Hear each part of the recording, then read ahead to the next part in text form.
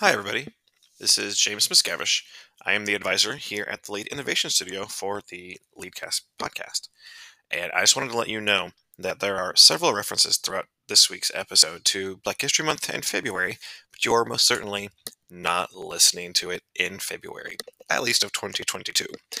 We realized part of the way through the production process that I had set our deadline too late in the month to get it out in February. So I apologize, and I'll let the students take it from here. Leadcast.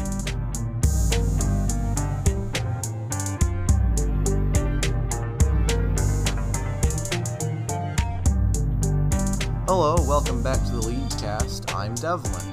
It's currently Black History Month, so we're going to dedicate this episode to some prominent Black history figures. We have our first segment on the creation, purpose, and struggles of our very own BSU, or Black Student Union. Here's Kamani with an interview with the lead BSU's creator. Jevanee Rie, J-E-V as in Victor, O-N-E-E. Last name R-H-E-A. How did BSU begin? I saw a lot of kids walk in and see me sitting at the front desk, and they did a lot of head turning. And when I spoke with a few of the students here, they asked me if I would sponsor a BSU. They said that they had tried prior to start a BSU, and they were not supported in that and was told that they had to go to the home high schools to start the BSU. So, I mean, they were told that that was something they couldn't do here at Lead. I'm not sure about board members, not too sure about parents, but I know we did get some backlash when we had our BSU Spirit Week and Black History Month program last year from students that I guess they didn't understand the Black Panther Day. So it was, we had to be specific and detail that it wasn't the Black Panther movement, and that brought a little bit of a concern to some students that they weren't understanding why we were doing a Black Panther Day and they couldn't do another day that fit, their criteria or what have you. So we had to change our Black Panther Day, Black Panther the movie. It was tough because we're in 2021 and pretty much told that it's political and that Black Panther the movement couldn't be involved, that we had to specify that it was Black Panther the movie. So we posted, one of our students posted, because we have an Instagram page, and she posted on the page that she posted on the page the Spirit Days like they have now, and for that day, we had to take the post down because it had Black Panther and it wasn't specific to the movie. So before we could do Spirit Week or Black History Month, everything had to be approved for us to do it. We had Black History Month last year in March. In the hopes to bring awareness to the district with as far as HBCUs, because I can say when I first started here, I was surprised that a lot of people didn't even know that there were HBCUs and that they existed. So I had to kind of educate people to let them know that there are historically Black colleges and universities. That's what HBCU is. No one knew that. So that was a bit something for me to, wrap my head around, because, where I come from or my upbringing, I'm shocked. I'll say that. I'll say that. I did not know that. That my students or staff or, people didn't know what HBCUs were. Or to be comfortable in a place to see people like you and understand you from a different dynamic, a different aspect, a different approach. Our speakers, and he pointed out why go to a HBCU, because it's a family thing. We take care of each other no matter what the situation is, no matter if you're wrong or you're right. When we give you direction and guidance and pointers and things, we mean it out of love, and support of, we know when you go out these doors, that's not going to always be there. So that's the environment and the hopes that I hope to give and bring to BSU because I feel like they need it. I mean, we have Cypher. She is our treasurer. We do not discriminate. So how Like, you know, but BSU originally was created on a college campus to have some type of support system for black kids on campus. So now it's in high schools, it's in junior high schools, it's in some elementary. But we want allies. We would like people to come in to see a different view of how we are in this world, should I say. Because it's totally different. Like, you know, I have conversations with students here who are very passionate. And it's not because they're aggressive or they're confrontational. It's just in their environment, in their culture, we're loud. We're not quiet. I don't care what background it is, Hispanic, Asian, Filipino, Samoan, Black. We are vocal. And that's just a part of our culture. And we have to downplay our passion or tone it down because other people don't know how to receive it. So I've had conversations with my students here, like, hey, at home, you know, your mom does not talk like da. We know this. So that's how you're coming off because that's what we're used to. So you just need to tone it down. And it's not me telling you not to be who you are, but you got to understand they're not used to that. So we have to sometimes take a step back and say, you know what, maybe I can adjust this or fix this. And no, we shouldn't have to adjust or change, but that's the only way you can understand. You know, that's the only way you can understand because I grew up in California by way of New Orleans. So this whole scene here in the Midwest, I'm not used to it. I'm used to diverse. So the Hispanic culture, the Samoan culture, like I grew up with all of this. So to not see it celebrated and, you know, it's like, well, what do I have to do to get this person involved? Because I know my lineage, you know, I have activists in my family. A couple of the slides on that Black History Month is my uncle, my auntie, my nephew. Like I came from this. Like I was put here to make change in whichever way I can. We're usually the only black kid in the class, or maybe it's another one. You know, we don't see that many of us. And then when we do see that many of us, it's a problem. Like if we become friends with each other, oh my gosh, it's too many of you guys hanging out together. But we found somebody that looked like us. So we want to be able to relate instead of just being secluded off to the side.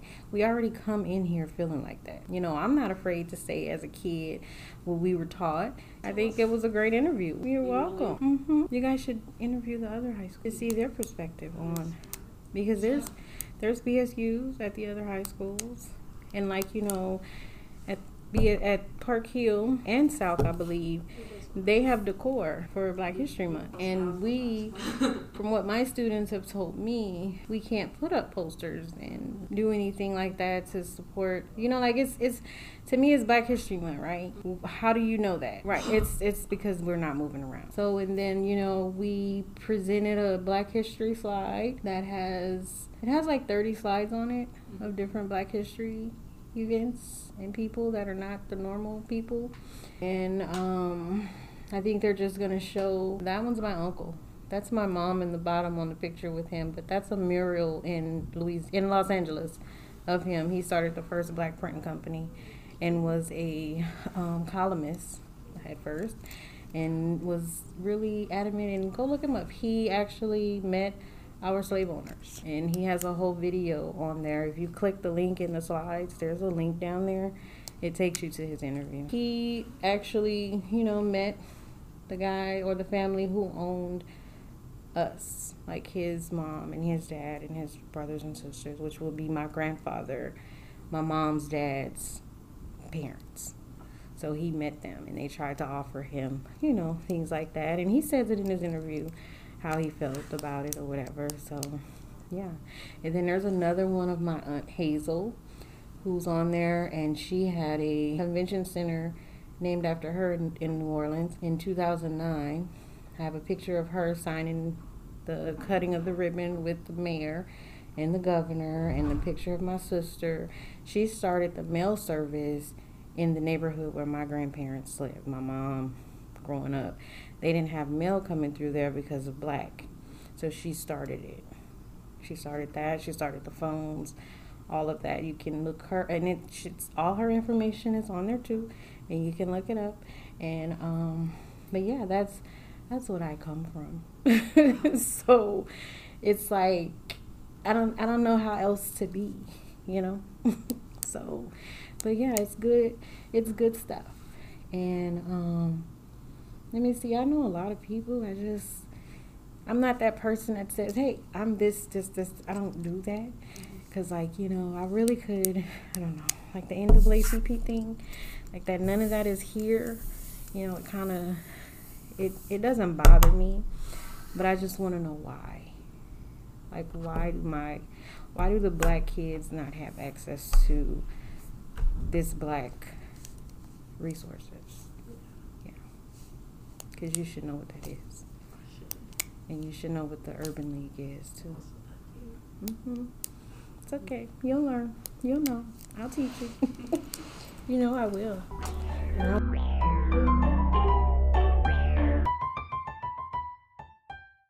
Thank you, Kamani.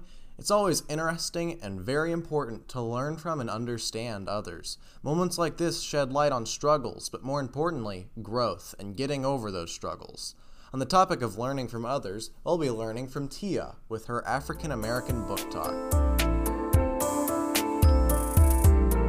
In light of Black History Month, it is worthwhile to take time to appreciate and amplify the voices of Black authors. Authors like Maya Angelou and James Baldwin are amazing and gave a voice to the Black community. However, there is still a disproportionately high amount of Caucasian writers and publishers, all the way down to children's literature. Minority groups are underrepresented. It amplifies the notion that to be white is to be better than, and this is not the case. It is important to establish and value a world where children enjoy reading. However, according to Melanie Koss, a professor in the Northern Illinois University Department of Literacy and Education, children are less likely to read or value the importance of reading when they can't see or connect to characters who look like them. People want to read about themselves, but if you never see yourself in a book, what does that tell you about how you are valued? You are not, Koss says. But the underrepresentation does not stop at children's literature or even literature in general, but is carried over into the publishing world. According to NPR, Leon Lowe's Books, an independent publisher of multicultural children and young adults literature, launched the first major study of staff diversity in publishing. Over 40 publisher and review journals participated. These findings revealed that across the board, nearly 80% of those surveyed who worked in publishing self-identified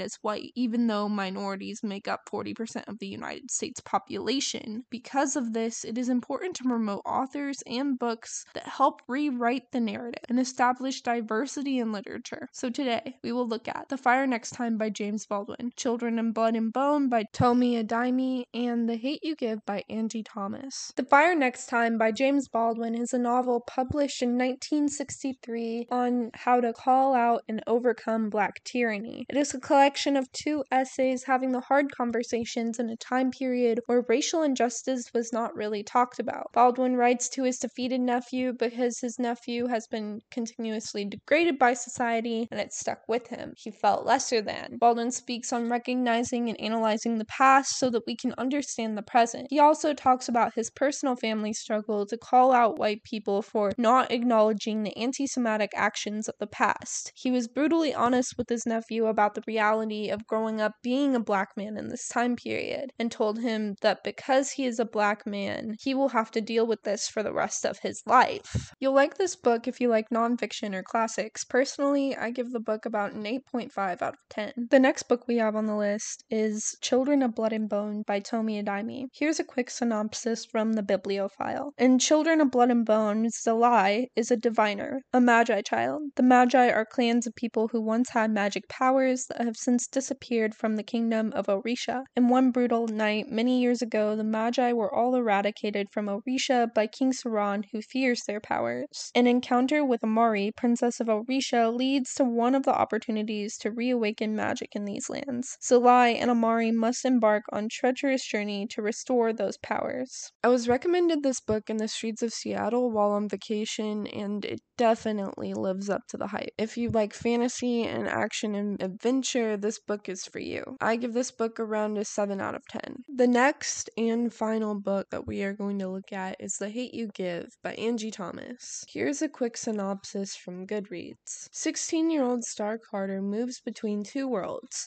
the poor neighborhood where she lives and the fancy suburban prep school she attends. The uneasy balance between these worlds is shattered when Star witnesses the fatal shooting of her childhood best friend, Khalil, at the hands of a police officer. Khalil was unarmed. Soon afterward, his death is a national headline. Some are calling him a thug, maybe even a drug dealer and a gangbanger. Protesters are taking to the streets in Khalil's name. Some cops and local drug lords try to intimidate Star and her family. What everyone wants to know is what really went down that night, and the only person alive who can answer the question is Star. But what Star does or does not say could upend her community. It could also endanger her life. While The Fire Next Time did a really good job of calling out racial oppression in the past, sometimes those who are not people of color forget that there's still racial oppression in the status quo, and The Hate You Give does a really good job of bringing a light to this. While The Hate You Give is fiction, it is important to note that the topics it touches on are happening in the real world. I honestly think that everyone should read this book,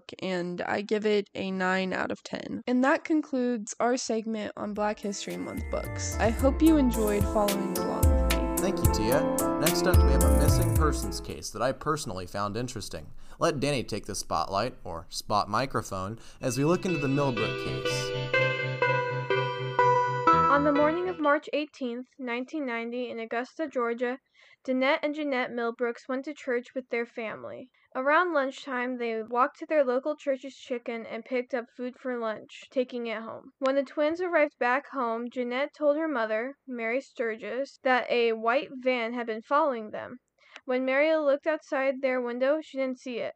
They left again around 3 p.m., heading to their godfather's house for bus fare. After leaving their godfather's house, they made at least 2 more stops, one to see a young cousin and one to see their older sister.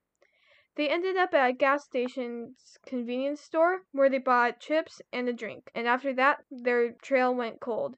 When the twins didn't return home after hours of when they were expected back, Mary and the twins' little sister, Shauna, went looking for them on foot. When they never found the girls, they went back home and called the police to report them missing. Instead of having a case opened, Mary was told to wait 24 hours before reporting. 24 hours later, and there was still no sign of the twins. Mary called again to report her 2 daughters missing. The police opened a case but told Mary that the twins had probably ran away. The twins' father, John Millbrook, was married to Mary Sturgis and was described as cruel and violent by Mary. Mary had separated because of fear of John hurting her daughters. When told about the disappearance of the 2 girls, John didn't want to look for them and asked his older daughter if the police came looking for him to tell them he was dead. Their 16th birthday came and passed. Still no sign of the twins. The Millbrooks confirmed that there was someone who had called the police saying that they had seen the twins leaving. It was never clarified what they were leaving. The neighborhood, the city, the state. In April 1991, an investigator said that the twins probably weren't going to come back home. The police still entertaining the idea that the twins had ran away. The case was closed. Now Shanna, who was 12 when her older sisters disappeared, started on the journey to get the case reopened back in 2004. June 5, 2013, Sturgis got Richmond County Sheriff Richard Roundtree to reopen the case, quoting, "For some unknown reason, they were removed from the system, but there is no report indicating why they were removed. So for the last 20 years, they have not been in the system." End quote. This is what Roundtree had told the Huffington Post. From 1991 to 2013, 22 years later, no one but their family has been looking for the twins. Roundtree put both the girls and their mother's DNA into the database, but the nationwide search came back empty. John Millbrook, the father who didn't want to look for the twins, refused to give a DNA test. John also told the twins' older sister, who has since passed away, not to as well, but she did anyway. Sturgis added, quote, "They're my sisters, but they're her daughters, you know. When you birth 2 kids at the same time and they grow up to 15 years old, and now they're 45 years old, and you haven't seen them since they were 15, that's hard. Really hard." End quote. There's still a lot unknown. While the case has still not been solved, there are a couple of questions that can be asked. One of them being, was someone behind their disappearance? Nearby where the twins lived, there was a man named Joseph Patrick Washington, who is a convicted serial killer. He lived near the Pumpkin Shop, which is where the twins were last seen, buying their drink and chips. Washington was actively attacking women in the early 1990s, the same time when the twins had gone missing. It was proven that he had killed 2 women, but there was a possibility of more. Washington was arrested in 1993 and passed away in 1999. He said he had a preference for African American women with short hair. Both of the twins were African American with short hair. But by the time he was arrested, the police had already declared the twins as runaways, so Washington was never connected to their disappearance. While it seems like Washington would be the only person to take them, there was another man who could have had a hand in the twins' disappearance: John Millbrook. On Oxygen's 2-hour special, The Disappearance of the Millbrook Twins, Laura Norton, the host of The Fall Line, and Brooke Hargrover, the producer, found an inmate named Ernest Vaughns. When they had reached out to him, asking about his knowledge of the twins, he wrote them a letter back, saying he had information. The letter was submitted to Richmond County Sheriff's Office, but after 2 years, nothing was heard from it. The investigators wanted to reach out to him again, so this time they went through his daughter, April Kettle. Vaughn said that the twins had gone to their father's house, which was known for drug dealing at the time. He said the twins were forced to smoke and drink. Then one of them was sexually assaulted. The other twin had tried to help her but was punched and fell back, hitting her head and hurting herself badly. He also mentioned a possible body dumping site, Mary Brothers Brickyard. Vaughns, an eyewitness, was around 12 years old at the time and remembered Lil Cheese and Oodle Boy, as well as John being present at the incident. He claimed that the twin that had been sexually assaulted was sexually assaulted by Lil Cheese. But what's more, Oodle Boy drove a white van.